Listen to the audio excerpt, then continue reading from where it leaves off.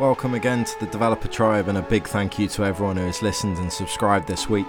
This podcast delves into the processes and practices of coaches, educators and beyond, offering us their insight and giving us cause to reflect.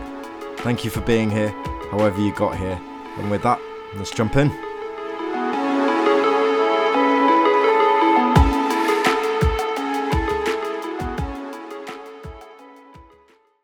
My guest today is Aidan O'Sullivan, a UK-based mentalist blending traditional magic and mentalism methods alongside genuine psychology. I met Aidan online via the Mind Valley platform and was struck by his optimism, positivity, and openness to assimilate knowledge from a wide range of disciplines into his work. Aidan made the jump last February to focus more on his entertainment business and is a co-host on the Successful Mentalist podcast.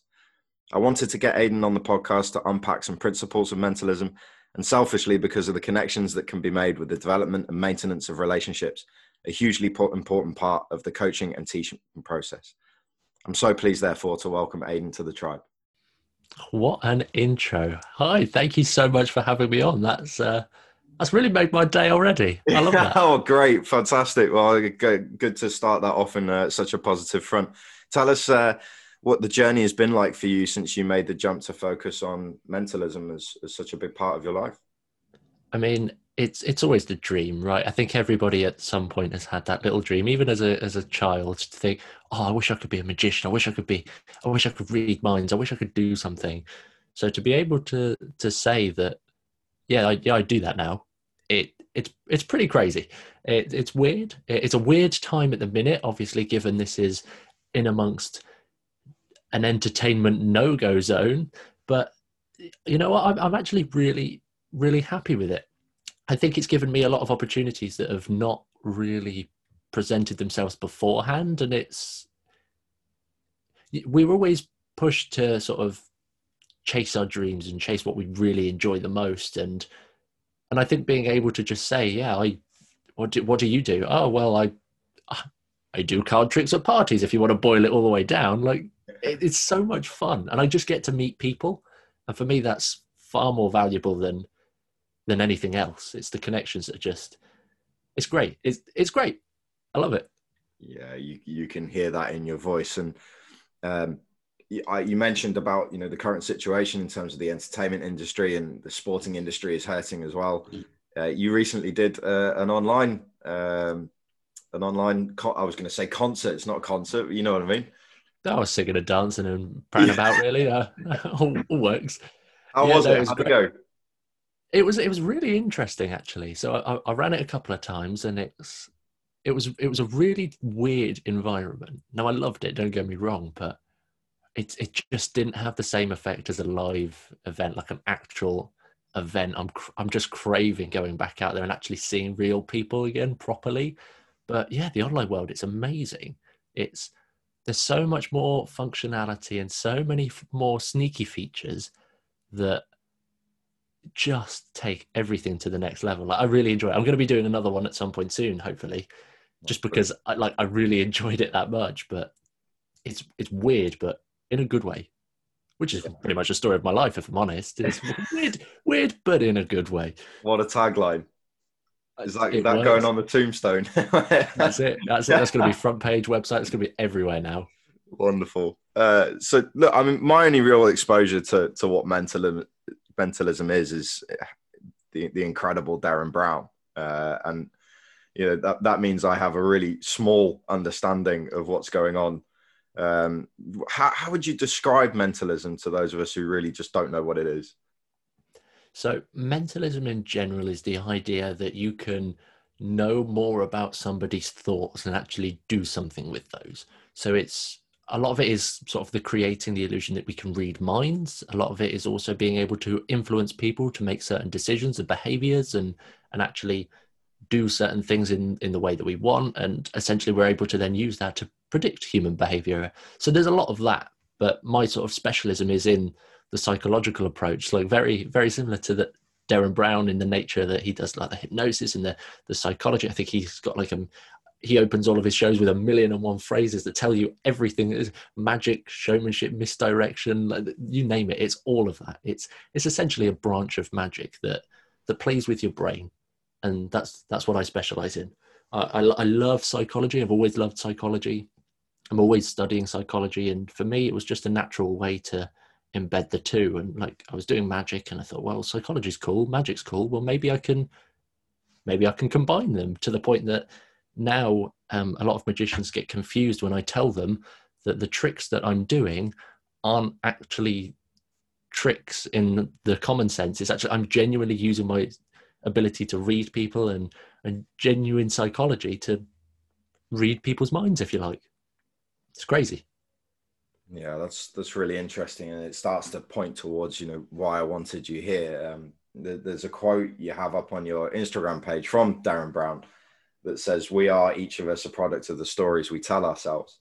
And I think the commonality between us when we first met and what drew us to the Mind Valley course was that desire to change that narrative, to gain a greater control over our own. And in my coaching world, there's often a basic assumption that in order to coach a player, you must know the player. Are there any principles of mentalism that you think a coach or a teacher could use to support really tuning into their understanding of who that person is? Whether it's a sort of a point from mentalism or a point from any form of entertainment in general, I think it's the most important thing is to just be aware of what's going on. You need to be aware of how people are responding to certain things, how people are reacting. And obviously my job is to be able to look at somebody and read and understand what they're thinking, so that I can then do the next bit of my show or the next bit of my performance. And I don't think reading minds is impossible. I genuinely think it's something that everybody can do. Like, just how many times I would say a lot of listeners, and yourself included, have you ever had that experience where sort of the phone rings and before you pick it up or before you check it, you just have a quick mental guess on who it is, and then you check the phone and that's who it is, right? It's a very like mild form of intuition, and being able to use that in a live situation when you're talking to people, you can use that to your advantage. So especially in the coaching world, which is something that I've recently got into myself, and actually it's so much fun. I'm loving it because it gives you that opportunity to deliver a point or share an idea or lay out a task or something, and actually watch how somebody reacts to it, because then you can get a better gauge of how they're responding to something and how they take it on for themselves. And that's invaluable. I know it's probably sounding a little bit waffly at this point, but honestly, being able to just look at somebody and understand what they're thinking, even just by reading body language. I think it was Albert Mehrabian who came up with the idea that the 7-38-55 rule of body language, rule of communication, sorry. And the idea was that at least 55% of communication is actually delivered through our body language. That's insane. That's insane. We don't need to talk to people to know what they're thinking. And it's a really easy skill to start paying more attention to. And like, I give people the exercise of just, if you're walking down the street, start just in your head, you spot somebody and tell yourself as many things that you know about them. As you're walking, or you're sat in a restaurant even, you look over and you see somebody else, try and tell yourself as many things about that person, what they're thinking, what they're feeling, how they're reacting. Just tell yourself as many things, because 9 times out of 10, you're actually going to find yourself being right. And it's a trainable skill. And once you can do that, well, it's only going to benefit, because then you can change anything that needs changing. It speeds up the learning process. Does that make sense? It absolutely does. And I'm delighted to hear you say it's trainable, because I think really that's, within the coaching world, it's something that's been pointed out, say in the academic literature, it comes up as noticing, being observant, empathic accuracy. But there's been very little in terms of the actual development of that, what that looks like within a sports coaching world. And it's quite clear which characters are just sort of naturally better at it than others. You may have heard, I spoke with a lady called Esme Gullick recently, and she was talking about the development of emotional intelligence in coaches. So from your perspective, tell us a little bit more about how it's trainable, this aspect. Yeah, I realised that I can't really leave the answer to that question of, I just try and read people's minds. Yeah, there needs to be a little bit more than that. I feel like you guys need more than that. Yeah, so it is really trainable, and it's one of those situations that, for me, the way I read minds is through the understanding of human thought patterns. I know what sort of things people are likely to think, and I exploit that heavily. I know what people are going to typically react like, so I exploit that heavily. And I'm also, the more you do things, and this is the important thing, a lot of it's down to frequency. So the more you start doing things, the more you start trying to think about what people are thinking about, you're gonna naturally develop the skill. And for me, I don't think it's a problem. A lot of performers in this mentalism world say that you shouldn't ask questions. Like, if you're trying to read someone's mind, you should be direct. You should know what they're thinking, obviously, because that's your job. You're the mind reader. But for me, I'm much more happy to say, well, okay, so here's where I'm at. This is what I think the situation is. This is what I think that you're thinking of. And this is what I think, this is the bind that we're in right now. What would you say? And actually just asking people, like, is this a fair assumption? Come up with these ideas of how are they thinking. If they're really getting involved with a task or an idea, or they're taking action, then great, chances are that's working. Let's ask yourself those questions of, okay, why is that working? Why is that specific task resonating with them? Is it because they're interested in something that connects with that? Is it because it's something that they're naturally just gifted at? They're just really good at this specific type of task, or maybe they're really good at communication, or they've got really good leadership skills already. Find that for every single coaching client. That's the most important thing. Just find out what their skills are. So then when you give a task, check their reaction, and don't be afraid to just sort of ask, like, okay, I think this is your position on this. I think that you didn't perhaps resonate with this specific idea or this exercise. And I would probably say that it's because you're more of a natural leader rather than someone who follows the instruction. Is that correct? Yes, most of the time. And it's a sort of a branch of magic called, if people know about it, it's cold reading. And that's the idea that you can know as many things as you like about a person without having never met them before. It's a really powerful tool. And I think it's genuinely one of the most trainable tools, because it's just being able to put yourself in somebody else's shoes and say, well, if I was in that position, what would I do? If I was in their situation, what would I do? How would I think? How would I react?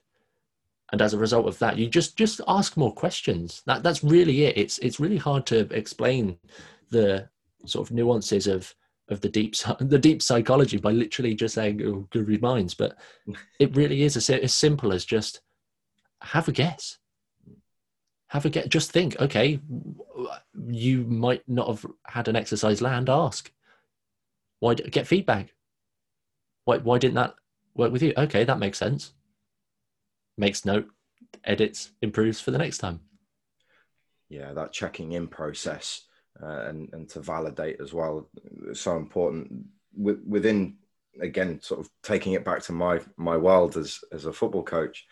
So many of my decisions that I'm making during a session have to be more naturalistic because everything's on the fly. It's a really complex world, much like an entertainer, dealing with lots of people doing lots of different things all at the same time.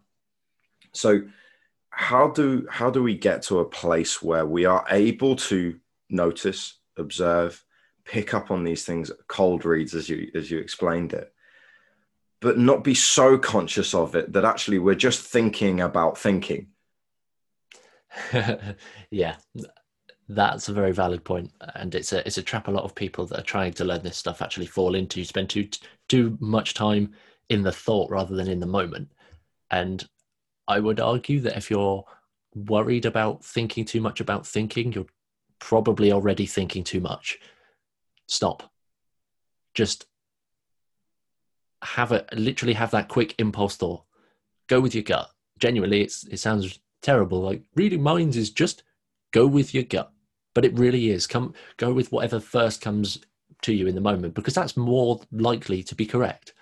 Like, your brain sends you the information that you need at the time that you need it for the majority of times.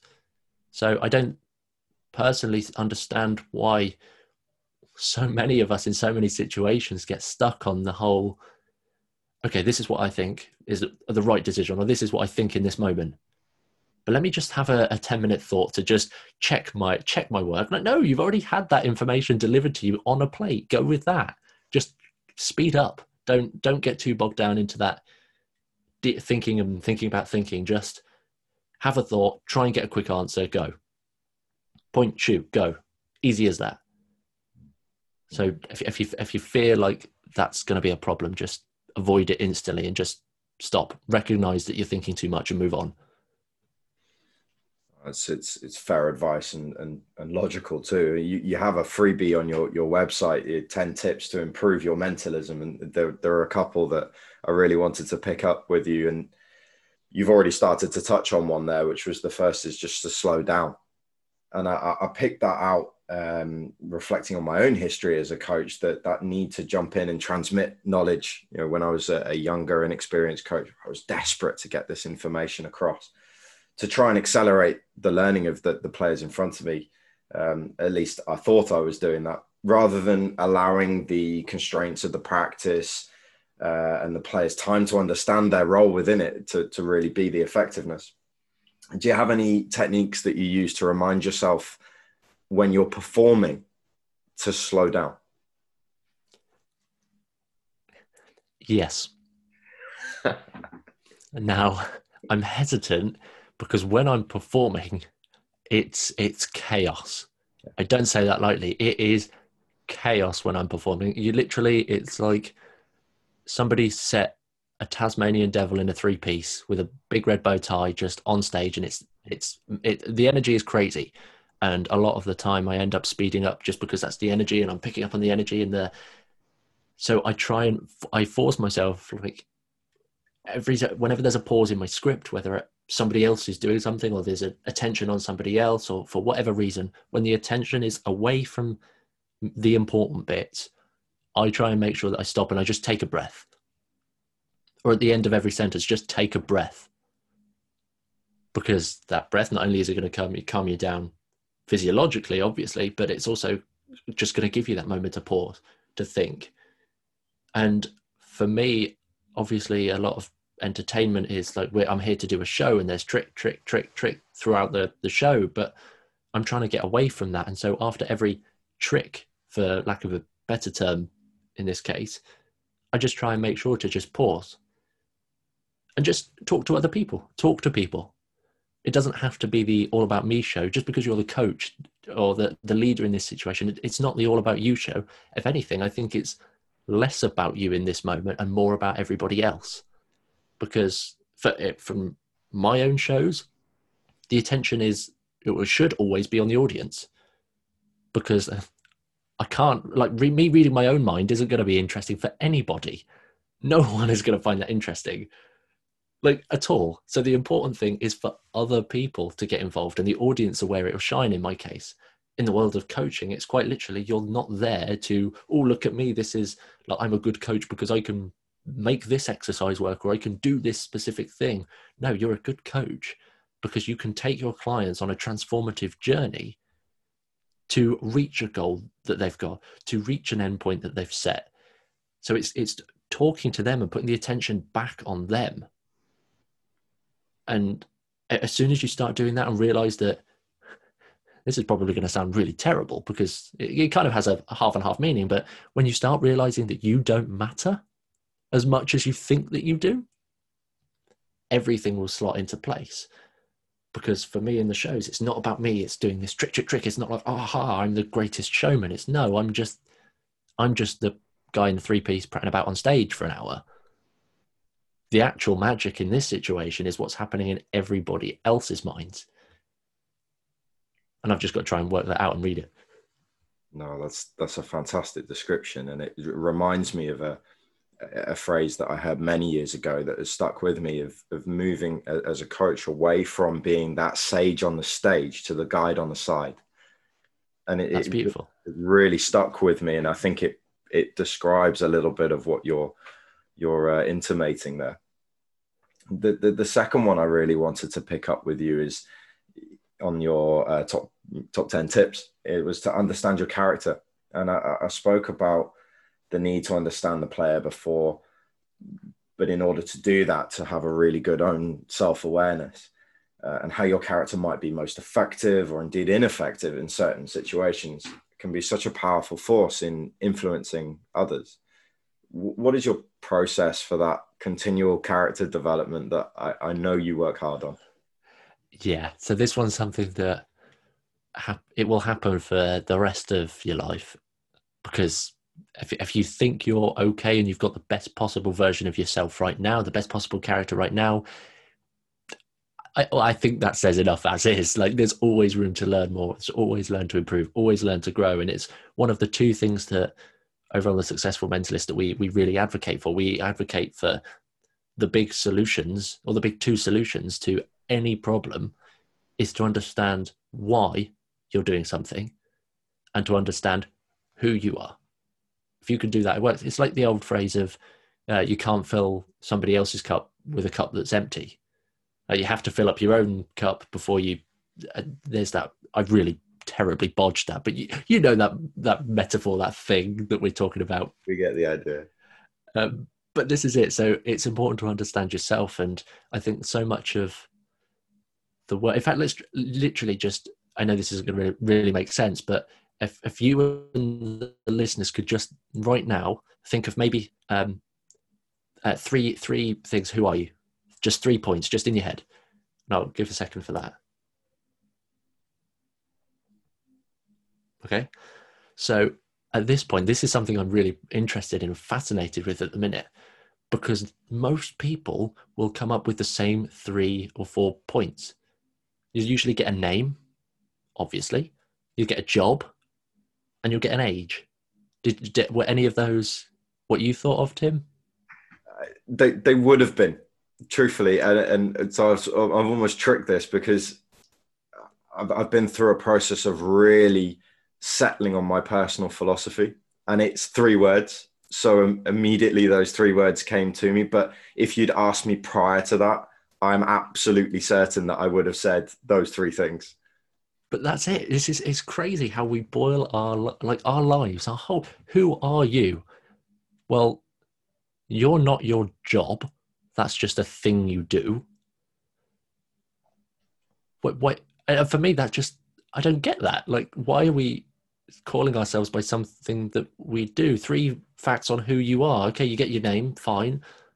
Job, I don't really see it. That doesn't tell me anything about you, if I'm honest. Sure, it tells me that you work in retail. Cool.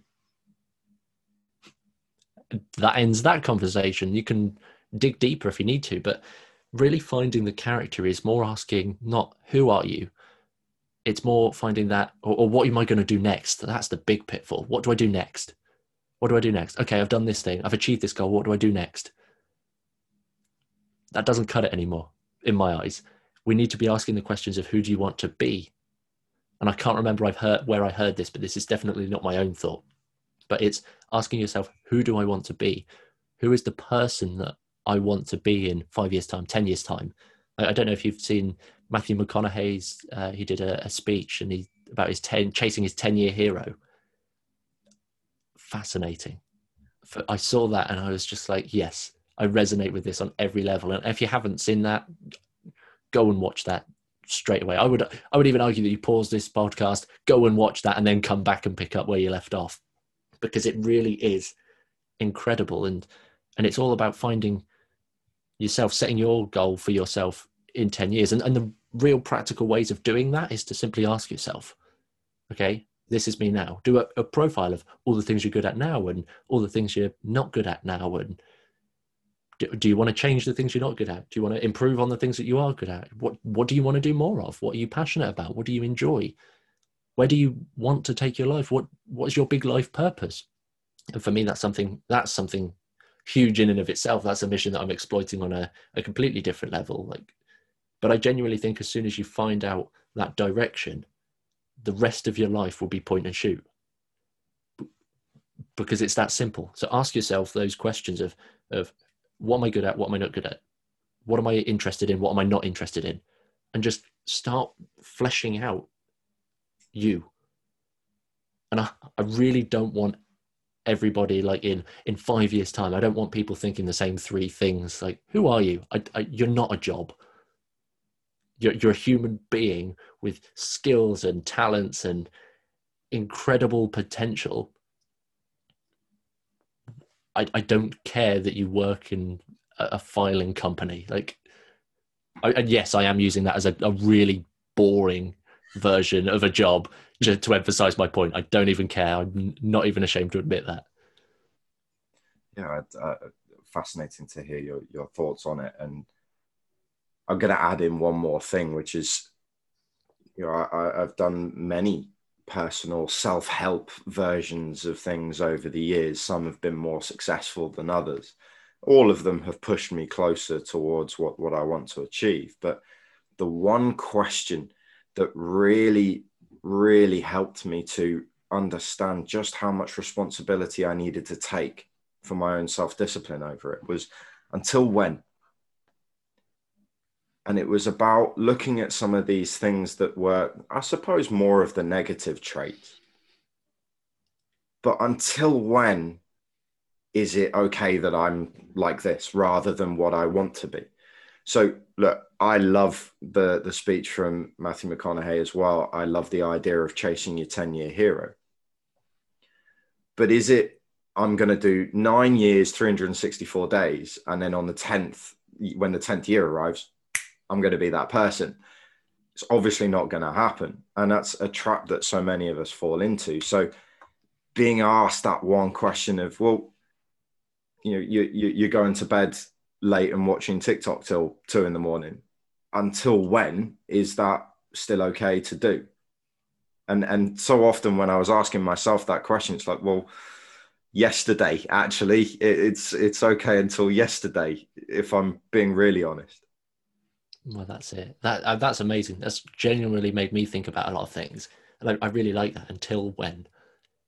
Because it reminds me a little bit of a Jim Quick quote, which I think has been, I think it's around a little bit, but it's the idea that if you fight for your limitations, you get to keep them. Mm. If you fight for your limitations, you get to keep them. And being able to ask this question of, okay, this is a limitation. This is something I'm not good at. This is something that I struggle with. Until when? Get that immediate plug and then destroy that limitation. Because I think that in the example you gave there about in 9 years and 364 days, will you be at that point? Chances are, I actually think, yes, you will be at that point.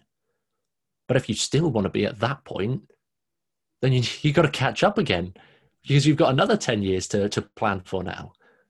So if you end up being in 10 years' time the person that you want to be, then great. That you've done something right. You've really lived that intentional life, which is something that, again, I'm hugely passionate about.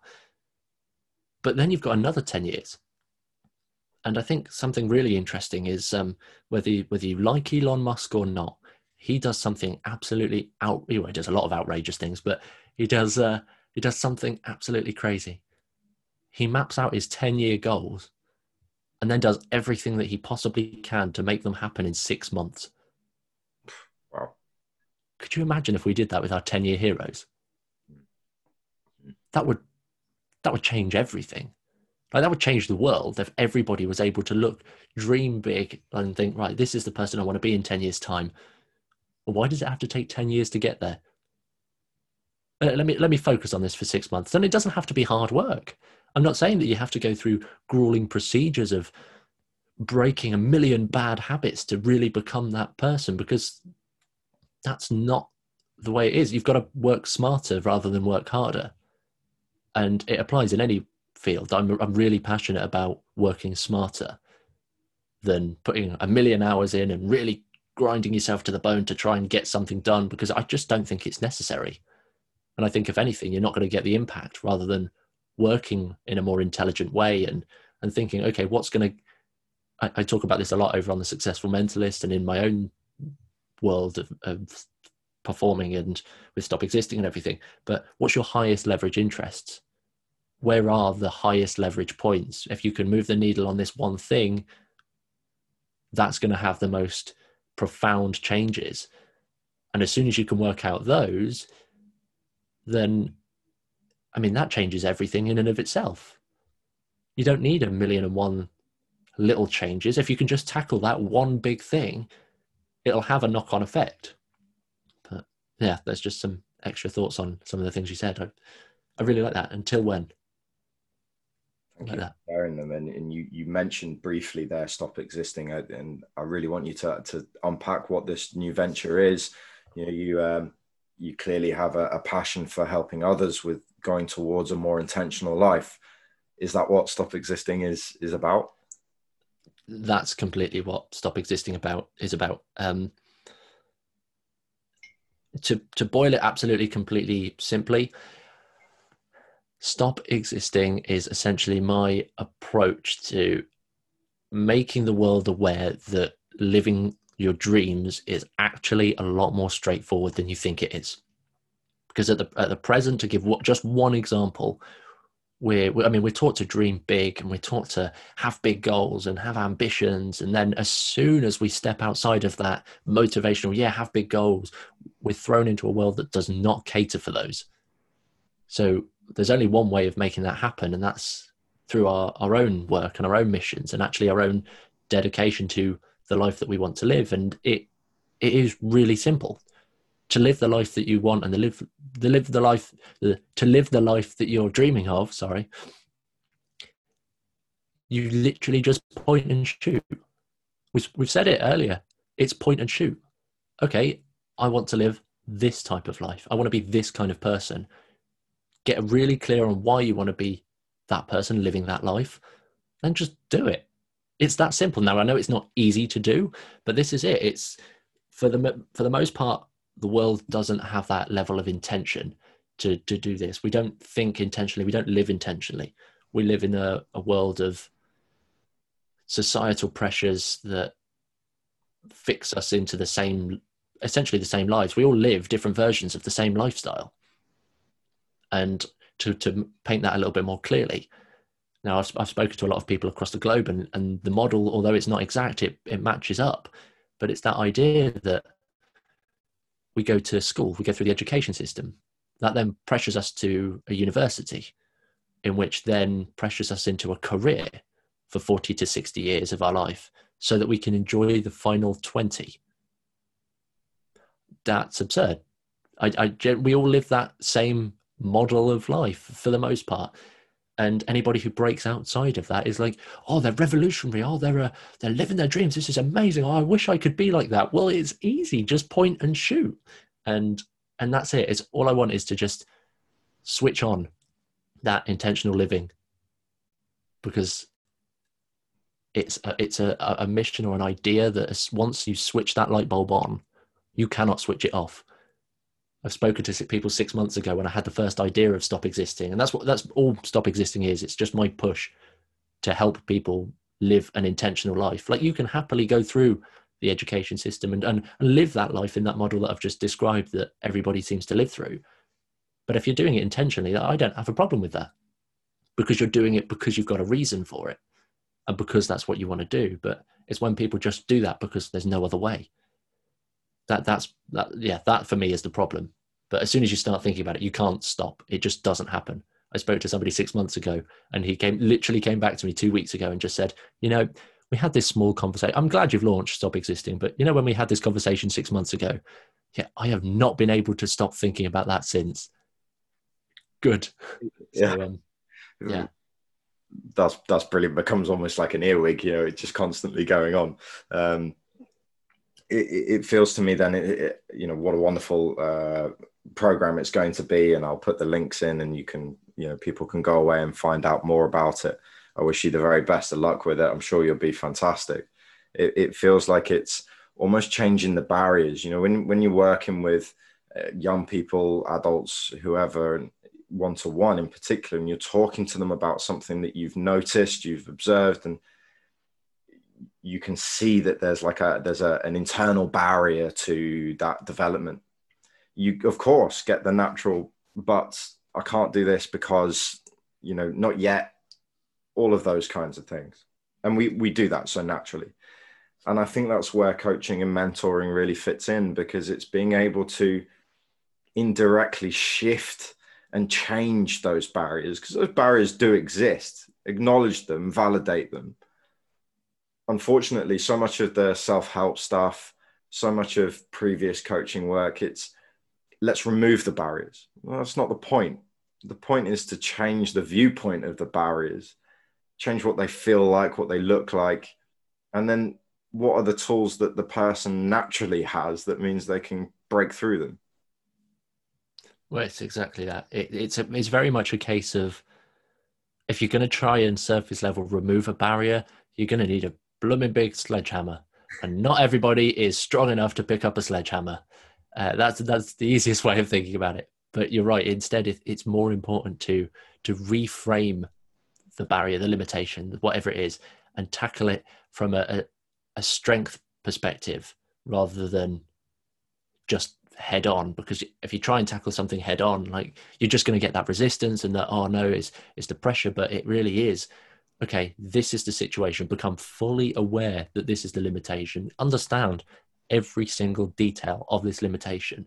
Like, I would argue that as soon as you find yourself like unable to do something, you ask yourself the initial questions of, why can't I do that?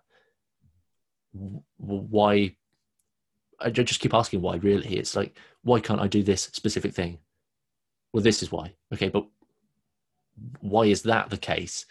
And why is that the case that that's the case? And why is that the case that that's the case that that's the case? And you go as deep as you possibly can and go to the absolute root cause. Because if you go to the root cause, then you can literally, then it becomes like a light switch in and of itself. You just, okay, right, now I know why. So let me just fix that tiny little point, and you'll see the chain reaction all the way back up. And it's the little steps, so most of the time, that are important, but tackling it head on, it doesn't work for the most part. Again, some people are just naturally able to just like, yep, okay, there's the problem. Let's just, I've painted it red. Let's move on. Yeah, like you say, moving past that surface level. It's almost like a toddler, isn't it? Why is the sky blue? Well, it is. Well, why? That obviously want to know more. Why is the things are as they are? And of course, as we grow older, we come to an understanding that perhaps we can't know everything, and then it's okay to not know everything, but we lose that curiosity as well. It's so important. It's so important. That genuinely, that I've not even thought about this realistically in a while before, but we need to be back as toddlers. We need to go back to that point of asking all of these why questions and hows and what ifs, because if we really want to make a change or make an impact and actually like be good at something that we're really intentional for, we need to get like these toddlers. We need to ask these questions. We need to get all of this information so that we can take the action that we need and do it in a more informed way. And children are the most profound learners. That's where they're learning everything. Their brains are literally wired to learn as much as they possibly can. And we lose that. We literally lose that as we grow older. We lose all of the, I mean, our brains naturally change, and that's partly a reason why that happens, but we lose that curiosity, as you mentioned. We lose that ability to, or that desire to learn more, because we get boxed into, this is the way it is, or this is just, you don't need to know that. You can just do something different instead. I mean, just be toddlers, right? Yeah. And don't be afraid to be toddlers. Let's all be toddlers. Let's all set up, like, that's it. I don't want any more social networking groups or whatever we want to call it now. We're going to go to just a giant adult creche. Fantastic. Sounds great. I'm in. Done. Took a weird turn. Sorry for that. It did take a slightly. Appreciate that. No, absolutely. To bring it back a little bit, the point of this podcast is really to speak to those who are working in coaching education, coaching, development of others. And again, so much value in what you've offered to us today. So thank you. If I had to ask you to pick one more thing, one more technique or idea that would really help those of us who are trying to develop others in what can be a really difficult relationship, what would that be?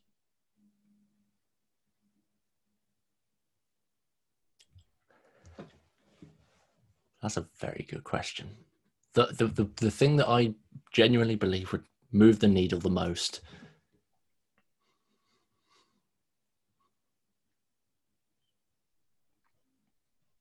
is it's simply just don't be afraid to change yourself. That ability to adapt is profound.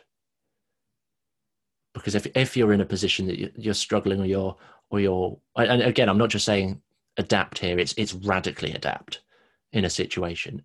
If you end up in a situation where you're trying to support somebody else through coaching or any other means that you've suggested, and it's just not resonating with them, and you've tried a few different things and you've it's just not working, radically adapt, ask for the help and get that support that you need. Like, okay, this is my situation, I'm really trying to break through with this client or with this specific person, and what do you think I should do in this situation? Get that feedback and don't be afraid to radically change everything. I've done it before, that in terms of the show world, I've written an entire show, and I've stood on the stage to start the show, and I've looked out at my audience and I've just felt something was wrong. I don't know what it was, and it's a weird experience, but I just thought, this isn't really going to... I started the show and it just didn't really work.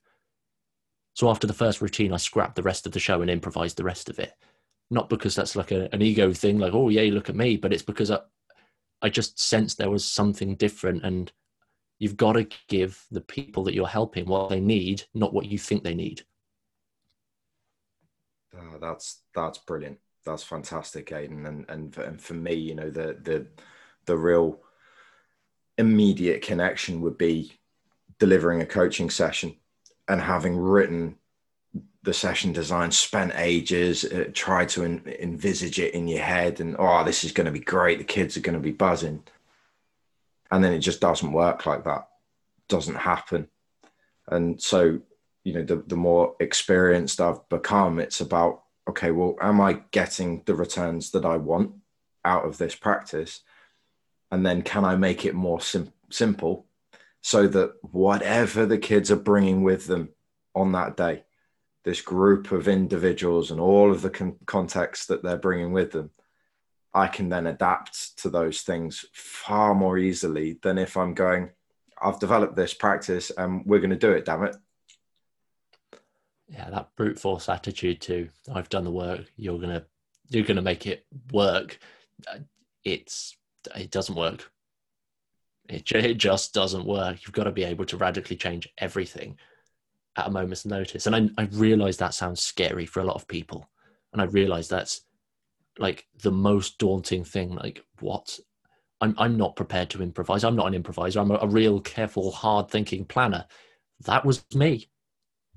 That was all I was doing. I wanted every word in my shows to be written. I wanted everything that I was doing to be carefully and meticulously planned out. And then I just realized that if you meticulously plan every detail, something's going to go wrong, because you've got more sort of contact points for failure. You've planned out everything. If any tiny little change damages that, you've given yourself a free contact point for failing. And then as a human species, our brains are wired to protect us, and failure and any negative thing that comes up, we draw our attention straight to that, and then we focus on that. Like, we get a post on social media, I guess 99 fantastic comments, and then one really mean one. Where is our attention? It's always on that mean one, always. So yeah, I mean, that's it. It's just, don't be afraid to improvise and radically adapt and essentially remove the fear of failure by removing the opportunity for failure. Brilliant. Aidan, what a superb conversation, as I was fully expecting. I'm sure there'll be another opportunity to have you back on another time later down the road. I hugely appreciate your willingness to open up about your work, and I'm sure there was a lot to gain from the conversation for the listeners. I know I've taken on a lot. There's plenty of little nuggets that I've written down. Where is it best for people to get hold of you? Oh, thank you so much again for having me on this. It's really great to just have these intellectual conversations with people because we don't have those conversations. Oh, I'm glad you think it's an intellectual. So, I appreciate that. That's amazing. But yeah, if anybody wants to find me, I think the easiest way to find me is I literally just aidanthewizard.co.uk. That's all my performance stuff. Yeah, Stop Existing and The Successful Mentalist will all be on the website, so you can navigate and look around from there. But that's pretty much it. It's the easiest way. Yeah, that's fantastic, Aidan. Thank you so much for what you've given us today. Really appreciate it. And it just leaves me to say, welcome to the tribe. Thank you so much.